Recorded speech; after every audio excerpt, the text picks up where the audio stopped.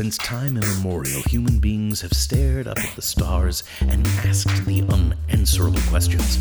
Why am I here? What is the nature of the cosmos? What is the meaning of life? Are we alone in the universe? Will DC ever make movies as well as Marvel? How exactly did Megatron shrink? Is creating a detailed backstory for your first-level halfling wizard even worth it? How many muscular men with pageboy haircuts lived on Eternia if they couldn't figure out that Prince Adam was He-Man? Who is going to play Alabama for the championship this year? What does God need with a starship? Prepare your ear holes for a podcast dedicated to the philosophical quandaries of pop culture. An audio thunderdome. Two nerdy friends enter. Only one shall be victorious. This is I'm Right, and he's Rob. And welcome back to I'm Right, and he's Rob. My name is Monty Ike. I am usually right. And we always start the episode, Rob, off with our apologies, our condolences, our omissions, our mistakes. Yeah, our mistakes. Last week, did we have a mistake? I don't think so. Last week was last episode, I should say. Oh, you know what? Actually, we do have one apology and one omission, which is this is literally 24 hours late. So there you go. Sorry about that. It's 24 hours late. Couldn't be helped. Rob's Irish. And it was St. Patrick's Day yesterday. That says all you need to know. Right. And we just finally got him able to pee in a cup again. So we're good to go. But I don't think we had any, as far as the last episode goes, there wasn't any. I mean, we both agreed, jump in and have a lot of fun.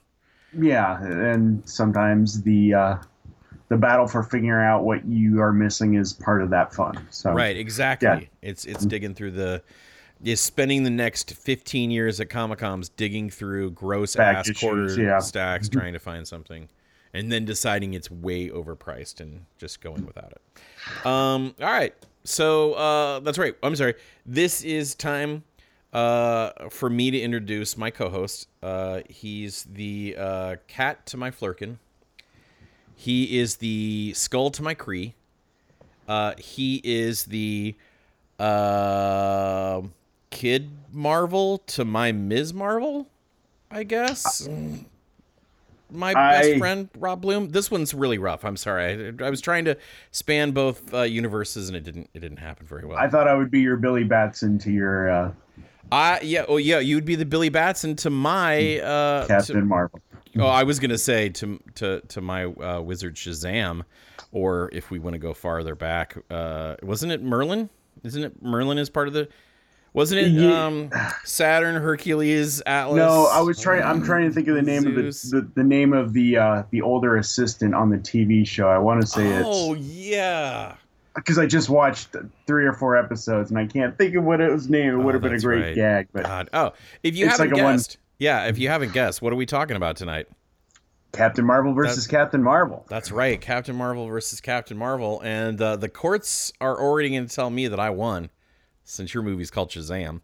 But yeah, this is going to be a fun one. I think a lot. I think this is going to be a really good debate because I think both of these characters have some very good qualities, depending on which of the characters that I'm talking about. I want to backtrack a little before we started the cameras rolling and recording. You were discussing how you had seen this movie in something of a different theater. Since I had seen it in Alamo, and I asked if you had seen it in Alamo. Go on and tell me more about this theater. Well, because I don't have Alamos out here. Alamo, please open one in San Jose in the Bay Area. I think you would do very well here. So I saw one that's... I don't think it's a chain in any way. It's a place called the Prune Yards here in Campbell. Prune Yards? Like the Prune Yards. Because... Okay.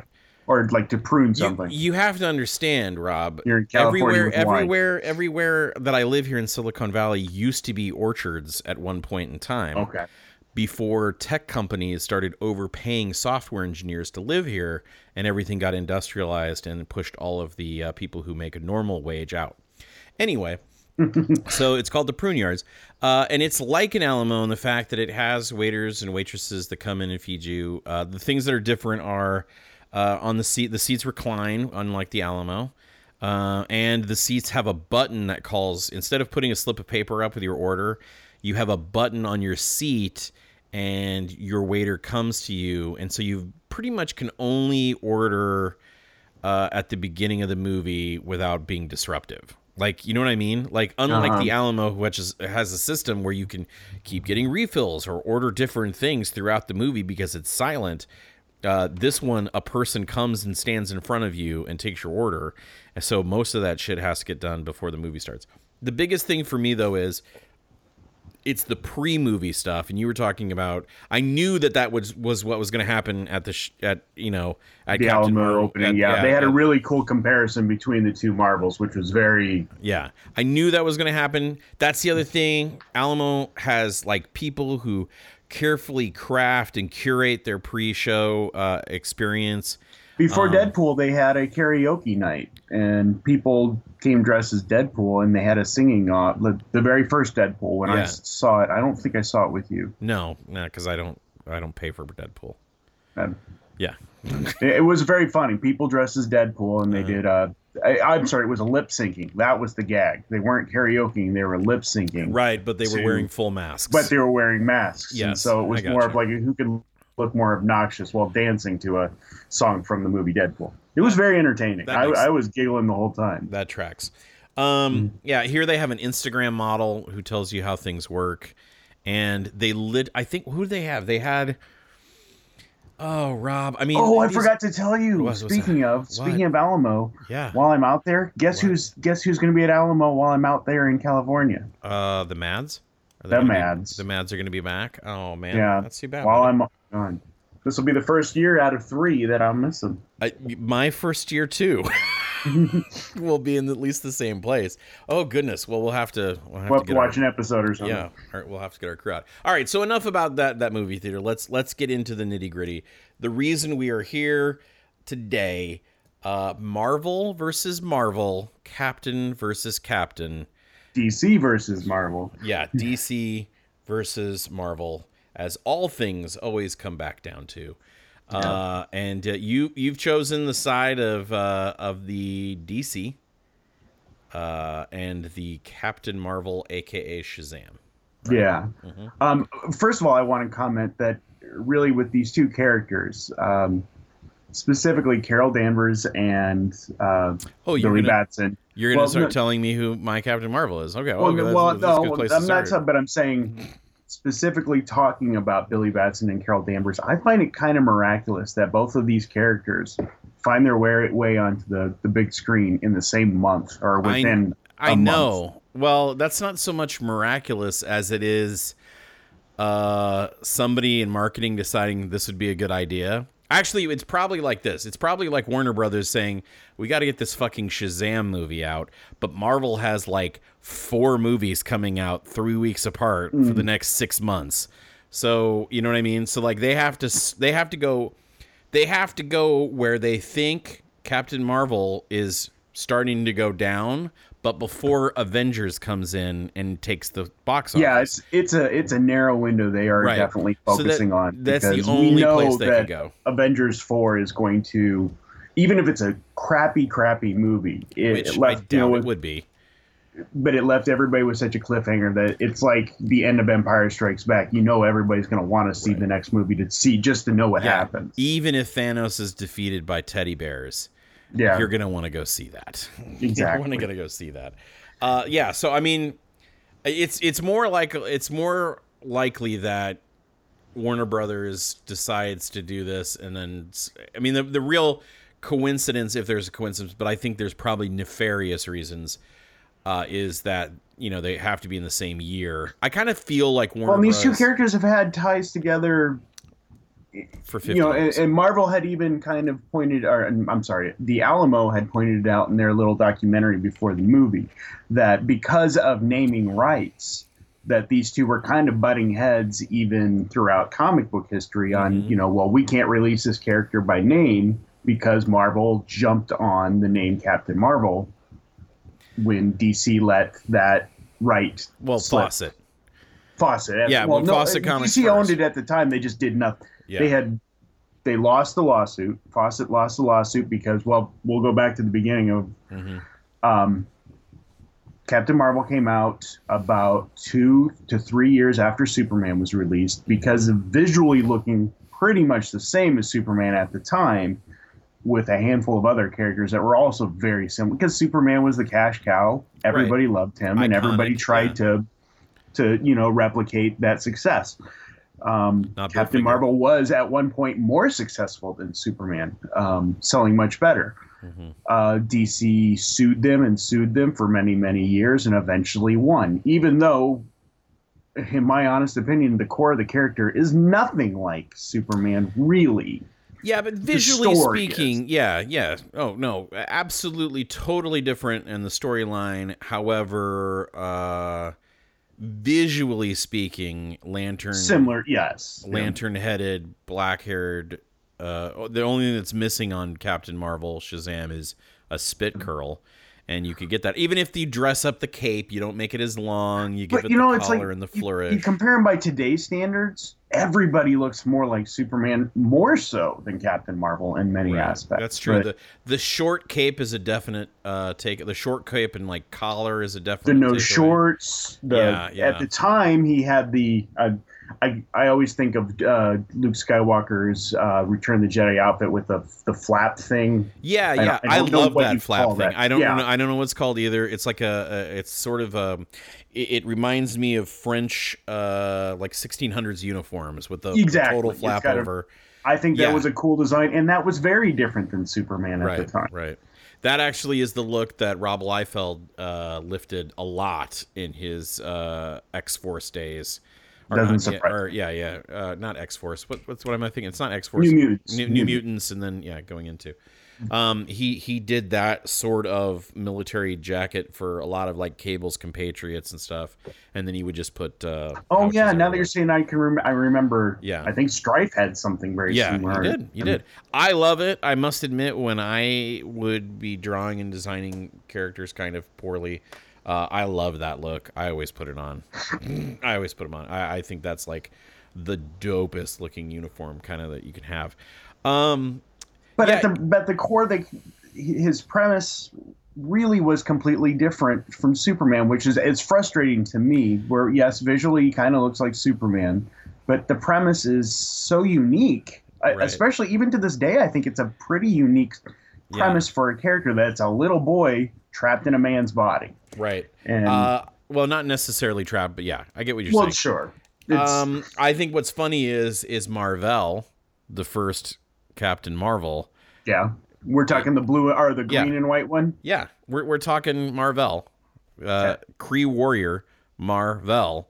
That actually has more in line with Superman's origin than with Billy Batson. This is an alien come to our planet with powers beyond mortal men. And he looks mild-mannered, and I think that's great. So, it's was he blue-skinned? Because I will fully admit I don't know a whole lot about. He was blonde and white. The Kree being blue came in later, and they do things to like explain why that's happening. I think the movie kind of did a nice job where like some have blue skin, some don't, some are even black. I mean, I think in comic books, if I'm not mistaken, some Kree interbred with a pink-skinned race, and that's why some of them look like Caucasians and some of them are. Because Haney said that to me too. He's like, "Why are some blonde?" And I'm like, "I think it's just some look more humanoid than others," and that was my answer. But, well, I mean, human beings have different colors of skin. Why can't Kree? That's a good argument. It's more along the lines of hilarity that they look exactly like us on the outside. Kryptonians and Kree look exactly like us on the outside. Is a little more crazy than and every Star Trek race just has a different nose, and everything else is the same. But yeah, it's hard when we talk about the Marvel Captain Marvel, because are we talking Mar-Vell Kree Warrior, who is the first one to go by Captain Marvel? I initially was going to throw you a total. Photon. I was going to go Photon. I was going to go Monica Rambeau because again, I'm an Avengers fan of the late 80s, early 90s. That was your time period. And Monica Rambeau was Captain Marvel in the Avengers. She was the leader of the Avengers in a lot of those things. Oh yeah, she was a field leader, man. When you look back to like the Black Knight and Dr. Druid kind of bullshit era of the Avengers, when they were literally like Gilgamesh, C-listers, it was Captain Marvel was in charge of it. Monica Rambeau was like in charge of that group. That was when Iron Man wasn't there, Captain America wasn't there. They weren't, it's kind of funny. You always just think that Captain America is this evergreen and he's always running the Avengers, but there were large periods of time. Justice League went through the same thing where it was just like C-listers, and you put a bunch of C-listers on this group, and it also made it easier for them to fight like one villain, like one A-lister villain, and it takes. And all those other characters had their own books, so it wasn't like they disappeared. Yeah, exactly. But yeah, Monica Rambeau is, I think, a great, a fantastic version of the character. And she actually, and honestly, she has a lot coming. You know what I mean? There's a lot of great things about Monica Rambeau. It's actually kind of funny that she's in the new. Spoiler alert: her character is in the Captain Marvel movie. I'm betting we will see her in sequels, if not in the next. Movie. Yeah, because if you add 20 time frame, if you add time frame to that, there you go. So, I liked Monica Rambeau. There's Marvel. Let me see. There's a whole bunch. There was the one who died of cancer is the one who I always would think of. I mean, no offense to Carol Danvers, because she was always Ms. Marvel while I was growing up. Right. No, absolutely, totally. And that I think is. I'm gonna look him up. I know he's in here. He's not. I believe he's the second. Yeah, no, he's the third. Monica actually is the second. Monica's the second. Yeah, the third Captain Marvel is Genus Vell, who starts out as Legacy. Yeah, and then he's the one I think who dies. Yeah, he dies of cancer, I believe. And then there's a very popular book called Death of Captain Marvel. And Phyla Vell, which is Genesis Vell's younger sister, created in an alternate universe. Yeah. And then there's I love this one. There's the Skrull Captain Marvel. Yeah, I remember that. I also remember Marvel Boy. Yeah, who went by Captain Marvel. Is Quasar considered? No, Quasar is not Captain Marvel. Nope. So Carol Danvers, the one we were all loving and enjoying. She's like actually I think something like the 7th, because Novar is the Dark Reign Captain Marvel. He was Marvel Boy #1 in 2000 and becomes Captain Marvel. That's right. Novar is was Marvel Boy, and then he becomes Captain Marvel. I just pulled it up because I have this Marvel encyclopedia. There is, and this came out before Ms. Marvel became Captain Marvel. Right. There is literally 12 different pictures on here of Captain Marvels. Right? Yeah. It's there was a lot. There was a total lot of them. And then of course, I think for most of this, I'll probably stick to Carol Danvers, Ms. Marvel taking on the mantle of Captain Marvel finally. Is probably... I will tell you that I feel like when they decided that, it almost instantly felt right. Yeah. And I was like, you know what? That makes sense. That just makes sense. And I really like that. And you remember how they just, it was crazy how it just immediately elevated that character. Immediately. Yeah. Immediately. Like she became Captain Marvel, and then all of a sudden she's right there with Captain America. And she was leading, I forget which Avenger team at the time. When they split to two teams. Yeah. It was not the new. It was not the new Avengers. Mighty Avengers. It was Mighty Avengers. Yep. She was leading that team, and she was leading it as Ms. Marvel. And I just never paid attention to the character. I knew who she was. I knew all about the Rogue story tie-ins and all that. Yeah. But I just never really. And then all of a sudden, there, in that first issue, who convinces her to take the name? It's Captain Marvel. Captain America. Or Captain America. Yeah. It's a really cool, don't you think it's time? And she's kind of, timid, thinking, well, I don't want to steal somebody else's identity. That's not who I am. And he's like, you're paying homage to him. Right. And then she puts on pants and becomes so much more badass. Cuts her hair. And the helmet, at first I was like, design-wise, it was like, I don't know if and then by the second time I saw it, I'm like, okay, I like that a lot. That's really strong. Yeah. The helmet with the hair. That's an homage to the Finn. Yeah, dude, I think that is one of the best stylistically things I didn't like about her character. At first. When I saw it, I didn't like it at first. I fully admit. But well, you know what I like the most about it, though, dude? I will tell you honestly. Let's also be honest. A female writer comes in when Ms. Marvel becomes Captain Marvel. There's a lot of comics for women or a female empowerment that's wrapped up in all this. But what I liked about it that ties right in there is when she goes from Ms. Marvel to Captain Marvel, she puts on flippin' pants. She's got a helmet even. The amount of skin that she shows while being a superhero becomes almost zero, right? Yeah. As opposed to every other female superhero who is almost completely naked while fighting crime. And she was barely wearing ridiculous. A bathing suit. Right. As Ms. Marvel. Right. Like I remember, oh God, I remember seeing like the Marvel swimsuit issues where she would barely have to not be in her normal outfit. It's like she would remove the sash and there she would be in a swimsuit. And it's ridiculous to think that a person, especially an Air Force, would go into a combat that way. Yeah. Somebody whose background was as an Air Force security person and then became somehow a female magazine reporter for a while. Carol Danvers has had a crazy kind of life. She is super, her resume is impressive. Yeah. I'm sure I can't. What did J. Jonah Jameson do in that interview? He was like, "So you come from the Air Force, huh? My kid's in the Air Force too. That's great. What'd you do there? Security? How'd you like to write about makeup?" I mean, that's just crazy. Well, and I think this is what another uniqueness about these two characters that we're. Pardon me. Well, suddenly we're both contagious. Ted Cruz here. That's great. Hey, desperately grabbing for the water. Is that both have kind of struggled to find their place, and while there's always going to be diehards that like both characters have kind of struggled to find that staying power. And I think Carol has been the exception as of recently. Yeah, recently, and let's not forget, that's recent. That's not the way it's been for years. And you can say that's because men have been writing, like men didn't know how to write her. They didn't know how to write a strong female character that could find its place.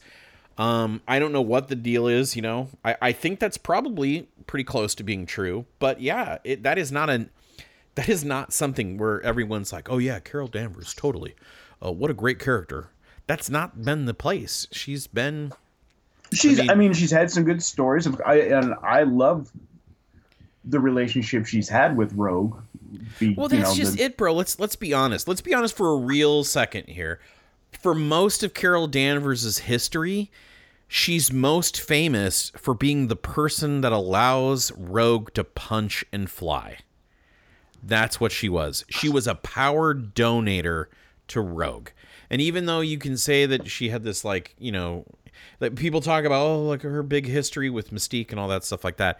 Some of that is all told in flashback, not actual issue after issue after issue of comics. Let's not forget that some of that is a retconning and making those two enemies to give weight to the story. I'm sure there is a lot of retconning there too. It's not like she had these huge runs of her versus Mystique and then Rogue comes in. It's literally like they have this character Rogue and they want to make some changes to her and they think, oh, what a great idea. Let's have her depower Captain Marvel or Ms. Marvel and steal her powers and take memories. A chunk of her personality and memories so that she can become a good guy. And that's exactly what really happened.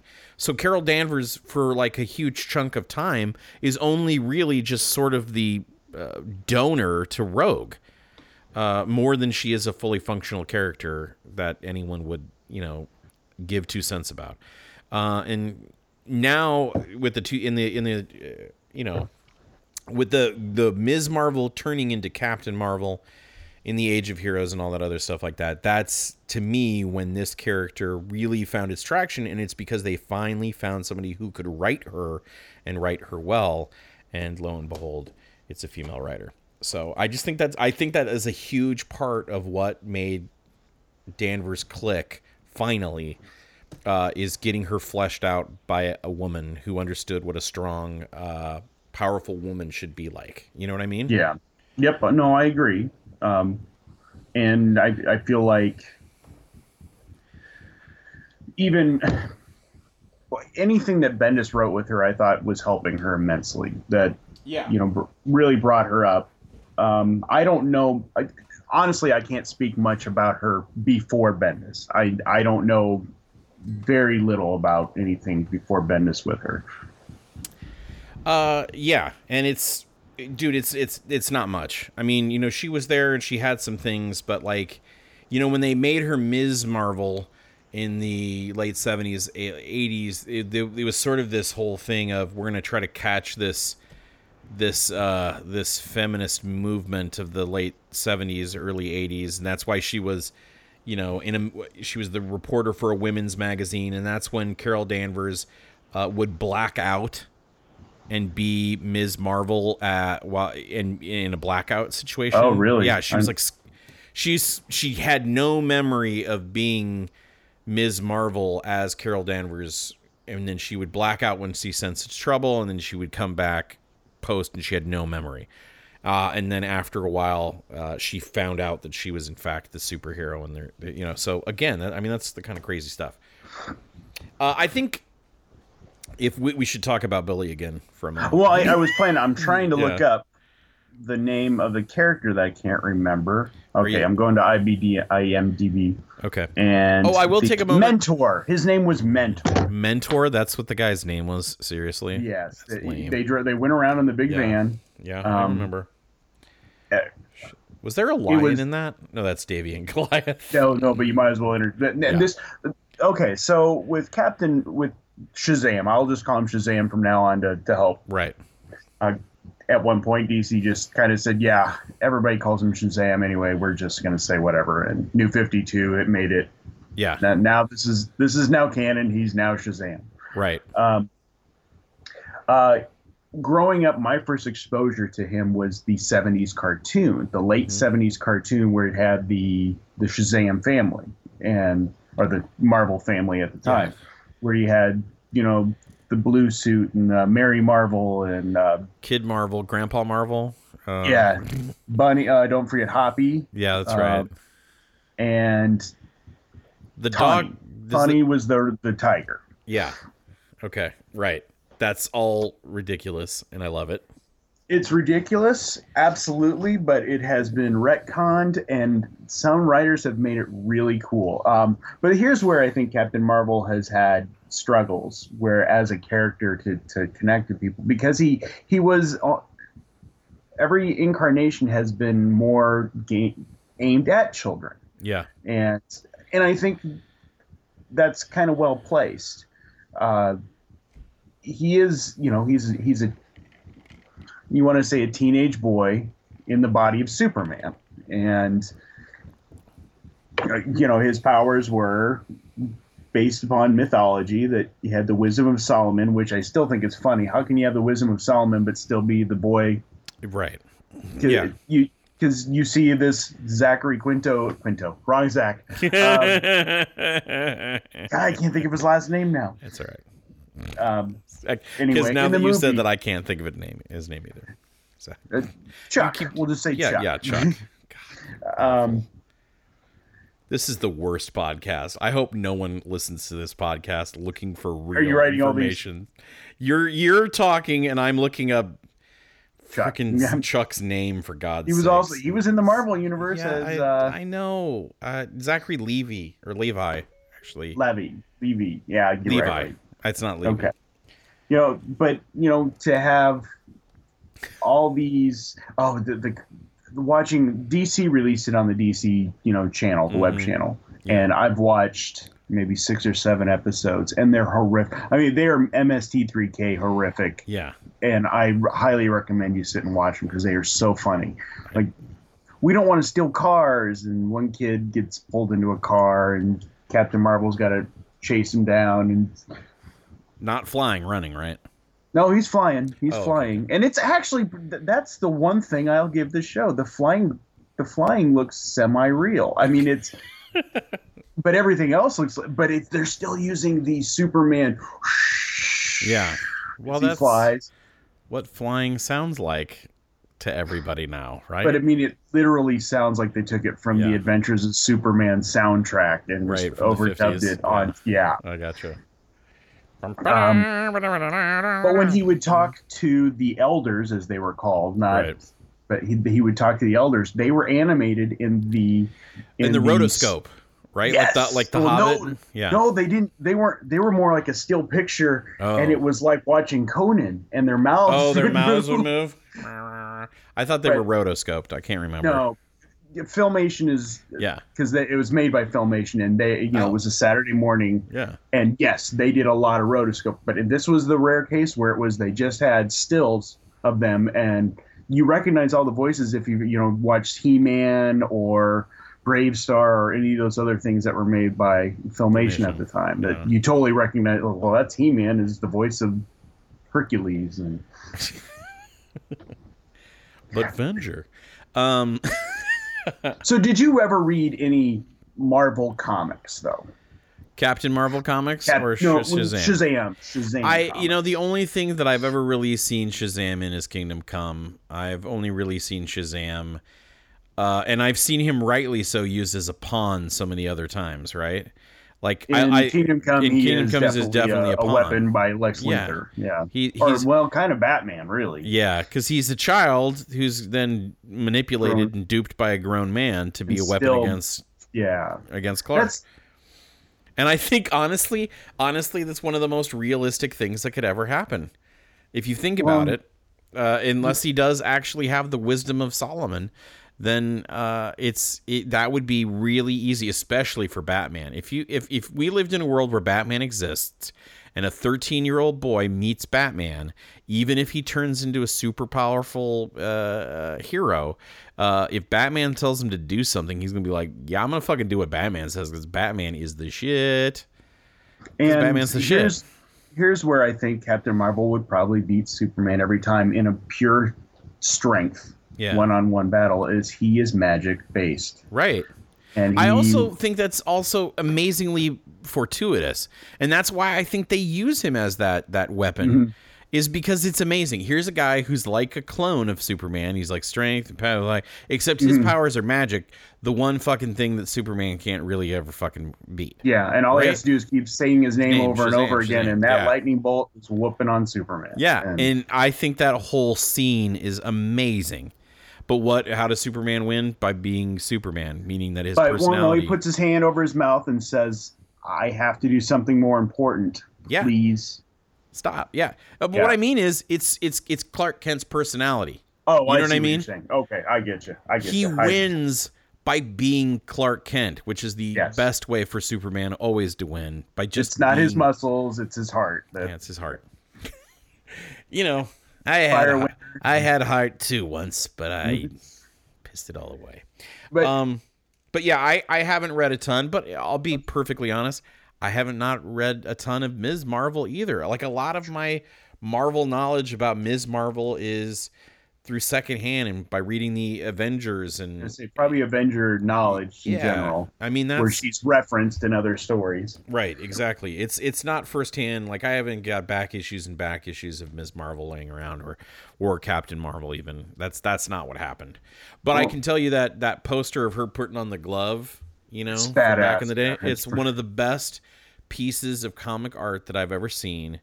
And I remember I saved it to my computer when I saw it online. I loved it. And the moment they announced that they were doing a Captain Marvel movie, I posted on my Facebook. I was like, everybody get ready to this because every girl in America is going to want to be this girl because she's so goddamn awesome. Did you see Brie Larson in the Captain Marvel tracksuit serving up fucking... And what did you do the moment you saw that? You looked up, where the fuck can I find that tracksuit? Yeah. I want that tracksuit for my daughter. I want that tracksuit for me, kind of. I bet you my butt looks like was they would do close-ups on her face and she's drinking sodas and she just got the goofiest, I'm just having fun look on her face and loving it. Yeah, Brie Larson's amazing. I think she's a phenomenal actress. I love The Room. I bawled and was wrecked by watching The Room. That movie fucked me up. Yeah. So I was excited to have that kind of acting power. Yeah. Somebody said this to me, and I have to agree with it. I feel like Captain Marvel feels like it's going as a stage 1 or phase 1 Marvel movie, where it feels very setup-ish, in a phase 1 sort of way, where it's like, look, we're focusing more on origin, and yes, it's, Black Panther, we get kind of an origin, and everybody else's first movie, we get an origin, but there's something about the storytelling that I compare to phase 1 versus 2 or 3. Right. From I mean, we're going to spend all of our time telling you how he became Iron Man. We're going to spend all of our time telling you how he became Captain America, all that stuff. Yeah, Captain America is the most origin-y. Yeah. No, I get you. There's no gray area. Well, there was gray area in this one because of the there was a lot of confusion. And intentional confusion. Yeah. Yeah, there was there was a lot. We should actually be arguing which one's better, though. We need to start doing that. Okay. We need to start doing that. We need to start doing that. And I didn't even touch on Marvel Man, aka Miracle Man, at all in this Rick Jones. You know that Rick Jones was Captain Marvel at one point. Well, yeah, he was bonded to one of the guys. Yeah. I was going to mention that one as one of them. Yeah. Who still hasn't appeared in the Marvel Universe, which I find phenomenal. Good. I kind of hated the fact that Rick Jones was omnipresent in the Marvel Universe for a time. Did that guy not have a fucking job? Oh, jeez. I just walk around being friends with all these superheroes. Must be great. He eventually becomes Atom Bomb, or he becomes a Hulk. Hulk. Yeah. He becomes Blue Hulk, whatever the blue Hulk. Yeah. The blue armadillo-looking Hulk. So Blue Hulk, that on the emotional spectrum is love. Green Hulk is anger. Red Hulk is avarice. I'm not sure. I don't remember how the spectrum works. I'm waiting for White Hulk to come by. Here's my argument of why Captain Shazam, Captain Shazam, Captain Shazam is better. First of all, the longevity of the character. He has been around as just Shazam for, almost 75, 80 years? 80 years. Just shy of Superman. Yes, he's gotten his own movie. He has been on television in at least 2 incarnations I can think of. 3 if you count, the cartoons and stuff. I feel like the family lets you tie in, especially when you have Ms. Marvel or Mary Marvel, and I know because of action figure release lines, I know of some things that are going to happen in the Shazam movie that I don't want to spoil because it's not due out for another few weeks. But there are. You mean his little buddy becomes Kid Marvel? What? The whole family. What? Have you seen the toys? They are. No, I haven't seen it's ridiculous. I'm almost mad about it because they are totally spoiling that, and I think they really wanted to keep it a surprise. No, they didn't. They don't care. Warner Brothers just wants to sell shit, dude. Well, you know what I want? Is The Rock to finally appear as Black Adam. Black Adam that we've been promised for 20 years now. I don't think that's ever going to happen, though.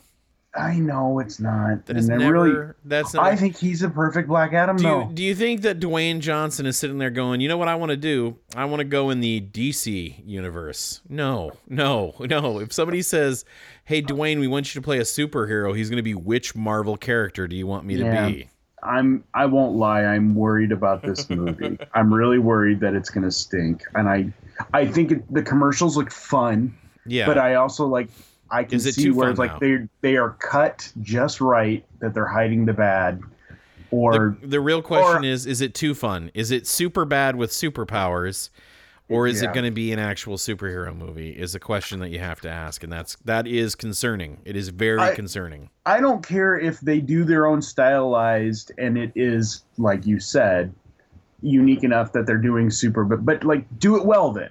Yeah. Just make sure you do it, because I can see where everything they're doing becoming super cliche before we actually get to it, and that worries me. Where it's like, okay, we know there are scenes that on the commercial that make me really think of Amazing Spider-Man 1, the movie. Okay. That take me, when he's practicing himself, that I keep going back to him, like, tread lightly here. That's if I remember correctly, Amazing Spider-Man 1 you loved. I did. I will stand by that movie. Now 2 sucks donkey balls, but 1 was fun. Right. Okay. All right. Are you almost done here? Well, tell me why yours is better. One probably has a better movie. Probably has a better movie. 2, I think she's a lot less gimmick. She's a human trained, given these powers. She's very much like she's very much like a Captain America amalgam here. She was the right kind of person before she got the superpowers, and then when she gets the superpowers, that's a good point. That's a great argument. She becomes. Now I know Billy Batson's fun, but you know what? Here's the thing about it: Billy Batson's certainly fun, and I love the whole he's a kid, but then he gets all these powers. But that's Spider-Man, and yet Spider-Man feels like he just does it better. He's a kid who gets superpowers. But I think this is even supposed to be younger than Spider-Man. I mean, I really feel like this is supposed to be like Boy, where Spider-Man's teen. Yeah. Okay. Well, then will they do it better? I'm not saying they will do it better, but I think that's what. Right. I just think, I also think that right now, I think it's more empowering to have a strong female lead, than it is to have just a white male who's just younger. And I just think that's more of a compelling case, honestly. I mean, you also have the orphan, but that's been done a lot, right? Yeah, superheroes are all orphans. Superheroes are all orphans. And I get the family part of it, but to me that always just gets into kitsch way too quickly. And I just like the fact that, especially in the recent years, they've really started playing that whole, this is a female fighter pilot who spent all of her life training to be a fighter pilot at a time when they wouldn't let women be fighter pilots, right? Mm-hmm. Like she's she's training for one war by actively fighting another, which is being a woman in the military and being a woman in a male-dominated scene and standing her ground and stuff like that. And that's really come through. And I'm talking about, and of course, I'm mostly talking about the 2000s Carol Danvers, because that's when she really comes in, and I think we discussed that. I also like the fact that she's, this person. I think she's fallible. I mean, Civil War II, she's definitely not on the right side of that, right? I agree. Yeah. She's not on the right side. She's into pre-crime and stuff like that. They did a great job of making, and I didn't know you read Civil War II. Oh, dude, I know a bunch of goddamn stuff. I know you do. I just didn't. I thought you had dropped off by that time. Yeah, well, I did kind of, but then you hear it referenced so many times, you're like, oh, I need to see it. I don't think Civil War II was as good as Civil War I, but that's me. It tried to take the same premise, but they really are two different stories. Right. To me, Civil War II. A crack in the system. Yeah. Yeah. Civil War II to me is just Marvel trying to fucking strike, twice in the same place. I just think also there's just so many cool things. There's for decades and decades and decades, women have been a silent reader of comic books. And you can talk about how we've always had Wonder Woman. Wonder Woman, although she tries desperately to be a feminist Wonder Woman icon, is the Superman of comics in a female, but unattainable almost. Yeah, but she's also not. She's always been drawn. She's been created by a man. She's been drawn. Mm-hmm. She's been drawn and written by men for the. Can I give you an analogy that might help your argument here? Is I almost feel like Carol Danvers is the Peter Parker of female characters, where she has her bumps and she learns, and then she suddenly takes on this bigger. Like we watched her grow. And now here she is, fully formed. Where women can more identify with her than they can with a goddess that is godlike. Right, exactly. Like Superman. Yeah, Again, to me, it's a self-made person. Before the powers, if you met Carol Danvers, you probably would have been like... She was still a hero. Yeah, yes. You'd be like, damn, this fucking girl is awesome, right? And then she gets fucking powers, and then you're like... I mean, it just adds to it. It's just an amplification of the person she already was. Whereas Billy Batson is still another sort of, as a character, and I'm sure there's a lot of good things about him. Don't get me wrong. I kind of love him. I kind of love him, but he's not as culturally important. He's just still kind of kitschy, and I think all Fawcett comics fail to. I mean, that's part of the reason why Fawcett comics were geared towards children. Yes, more so than And they have this kitsch factor that you can't kick out, you know? And no matter how hard you try, you just can't kick that kitsch factor out of a Fawcett comic character. And that's what it ultimately boils down to. And I think it's interesting that they're making this movie. It can't be set in the same universe as the rest of the DCU, because it looks significantly brighter than the humdrum grittiness that looks like DC has been trying for years. There's a Superman t-shirt. There's the bat. He's got a Batarang. Yeah, he does have a Batarang. He pulls out a newspaper that's referencing Superman. I think it's the same universe, but wow, that's I crazy. think DC is going to, from the future, not have them so interconnected. Because they're going to make another Aquaman movie. That just made too much money. James Gunn is doing the sequel to Suicide Squad, because that made a buttload of money. Despite we both agree Suicide Squad is a terrible movie. Can we do this? Can we just have a movie called Harley Quinn's Ass? 2 hours of her in short shorts, and then there you go, right? And we don't have to bother with all the bullshit fucking I think plot. Margot Robbie wants to actually put together a good movie. But I'm saying they spent so much time focusing on her looks and everything and by the way, I'm not discounting Margot Robbie as a person, or I'm not making her a sexual object. I actually think she was a pretty good Harley Quinn, to be honest. I just think that movie made so much money because of all the style and the hype, and because honestly, because people wanted to see a superhero movie. You know why that movie made money? It was one of the best edited commercials of the DC Universe movie. That's why it made money. That commercial made it look like a palpable film. Everything that I'd ever read about it told me no, it isn't. It was very good editing for a commercial. It was Robbie's then interweaving the music was like, that looks like it might be good. And then we hired the guys who did the Guardians of the Galaxy trailer, and we made this one. Anyway, that's my thing. I just think that culturally, and I think spiritually, Captain Marvel, Carol Danvers is a stronger character. Okay, here, I'm going to agree with you. I'm going to concede that I think, especially given the points you're saying, is that in the now and here that we're talking about her, and the need for having strong female characters, she is, even the actress who played Wonder Woman kind of bowed her head and said, good job, sister. And I love that she said sister, because that's something very Wonder Womanly. She looks at all women as her sister, which I thought was very cool to say. That, nice job, sister. And I liked Wonder Woman the movie. I did too. I still like it. I think it's one of the strongest DC movies. I think Gal Gadot does a very good job. I do like Billy Batson. I like what you could do with that. I just think that we could. It just is not going to be as powerful as, and it's certainly going to be fun. It's going to be fun. I hope it's a success. I really hope I do too, and I hope it's a fun movie. I hope going to it I laugh, and I think to myself that is exactly what my 13-year-old ass would have done if I was given a buff Zachary Levi body. That is exactly what I would have fucking done. I kind of feel like Billy Batson should have been fat. I think that we could have done even more.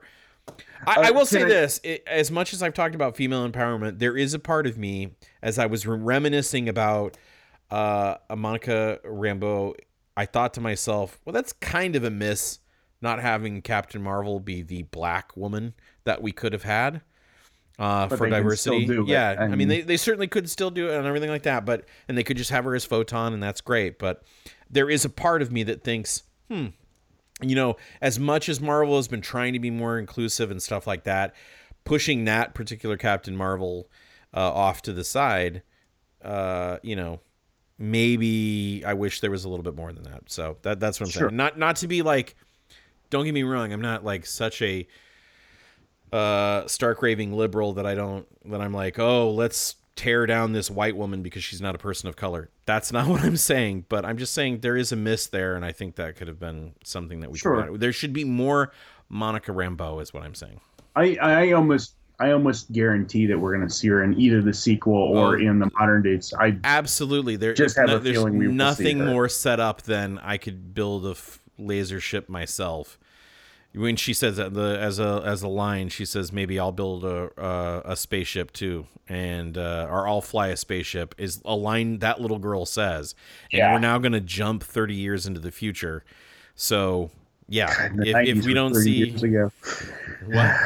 The 90s were 30 years ago. It's still a thing, man. Hold on a second. Well, almost 30 years ago. I don't. Is that late 90s or that's not early 90s? It was late 90s, right? I thought they said 95. So did they say 95? So that's I guess that's 24 or 5 years ago. So that's kind of crazy. Yeah. I want to jump in and just say one thing about the Captain Marvel. There was Windows 95. Windows 95 was the operating system in that movie, so it had to have been at least Windows. It had to be at least 95. Sorry, super nerdy. The part when she finally gets fully powered and is so powerful enough that she's flying through ships like they're through a starship. Yeah, when she torpedoes a starship with her body, and then stops and just looks at them like, "Get you want to go?" Yeah. And they're like, "We're out of here." Yeah, when Ronan the Accuser, who we've been introduced in Guardians of the Galaxy as being a zealot, looks at her and goes, "Let us retreat." Yeah, yeah. We'll be back for her later. We don't. Yeah, that moment made me go, "Okay, we've just seen the most powerful person in the Marvel universe, and it's a badass woman who just was playing Gwen Stefani a moment ago." And, yeah, I think that's awesome. I there was so many. So I'm gonna be fully transparent here. I said this to you after I watched it.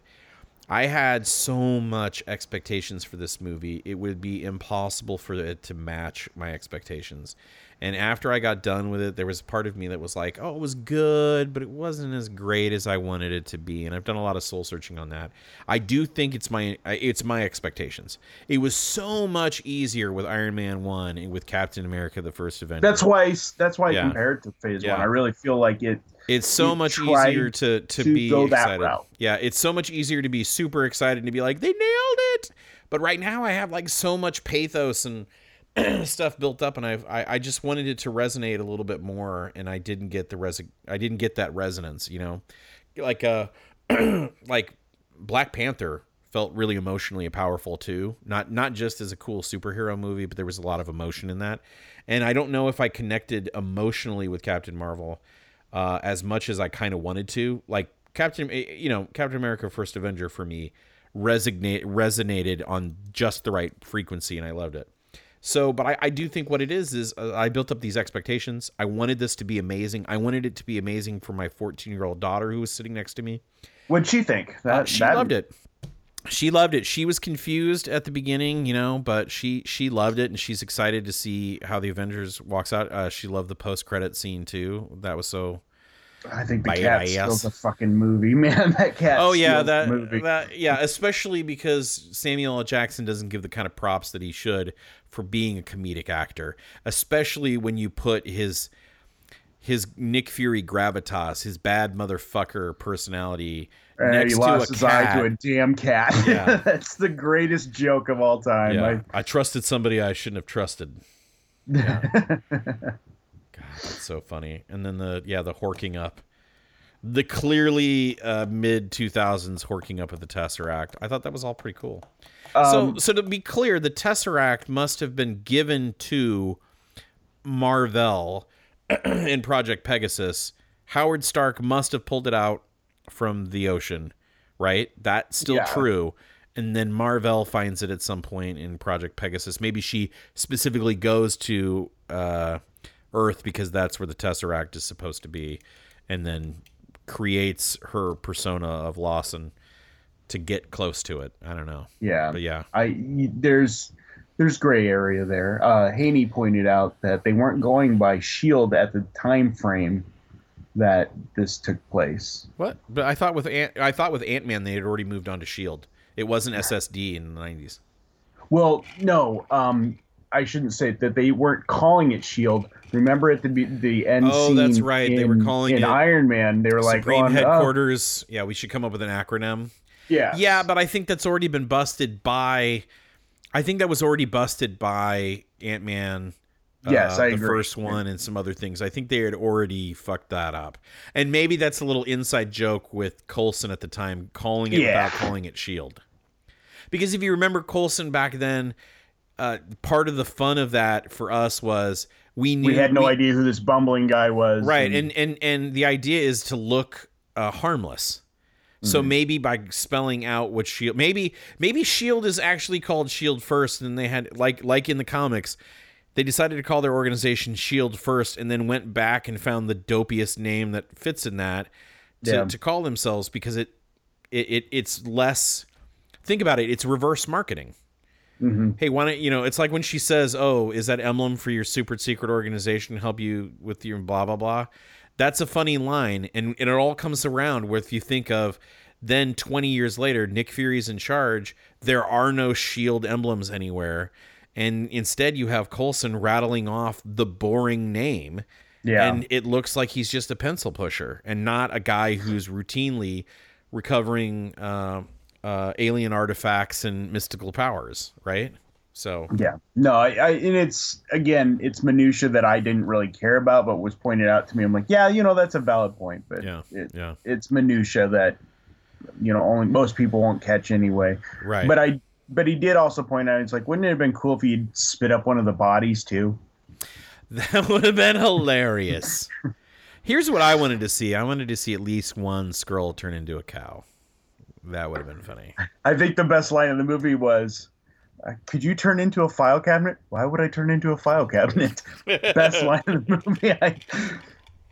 I really enjoyed it so much more the second time when I was watching it without the confusion that they were purposely putting there. I wasn't confused at all. Well, I the entire time I'm going, well, is she an alien? No, I knew that. I think I gathered that pretty quickly in the whole thing. I knew what she was supposed to be, because we had all of the trailer showed her as a kid growing up, so I knew that had to be but I didn't know plot there. Who was going to be the what implant, like what memory implants were going to be real, what were going to be what. Right. Yeah. I was pretty sure she was going to be Carol Danvers, and that those were false memories that were put in. I thought that, I assumed in my mind that whatever gave her powers wiped out her mind, and the Kree, I did not see the Kree being the antagonists and the Skrull. Spoiler. I love that twist. That's my that favorite twist was twist good. Of the movie. This whole thing should have that was spoilers written all over it. Guys, if you haven't seen that movie, if you haven't seen that movie, why are you listening to this podcast? That doesn't make any goddamn sense. All right, we got to wrap this up. Just to be clear, we definitely have to wrap up. I'm right. Yes. You're Rob. You won. I wouldn't say you're right. I won. All right, I'll take that. I won. Go see Shazam when it hits theaters, and I'm sure we'll devote a little bit of time. And if it stinks, then go see the Shazam DC animated movie that came out a few years ago with Superman in it. It's actually a brilliant. Yeah, that was actually that is pretty good. That is actually pretty good. All right, well, it's on Netflix, I believe. So. Yeah, I think it is. Okay, well, until then, have a good one. Do we have a sign-off? Did we have one last time? I said stay fresh, cheese bag, but that's not mine. It's really not holding up, is it? No, it's not.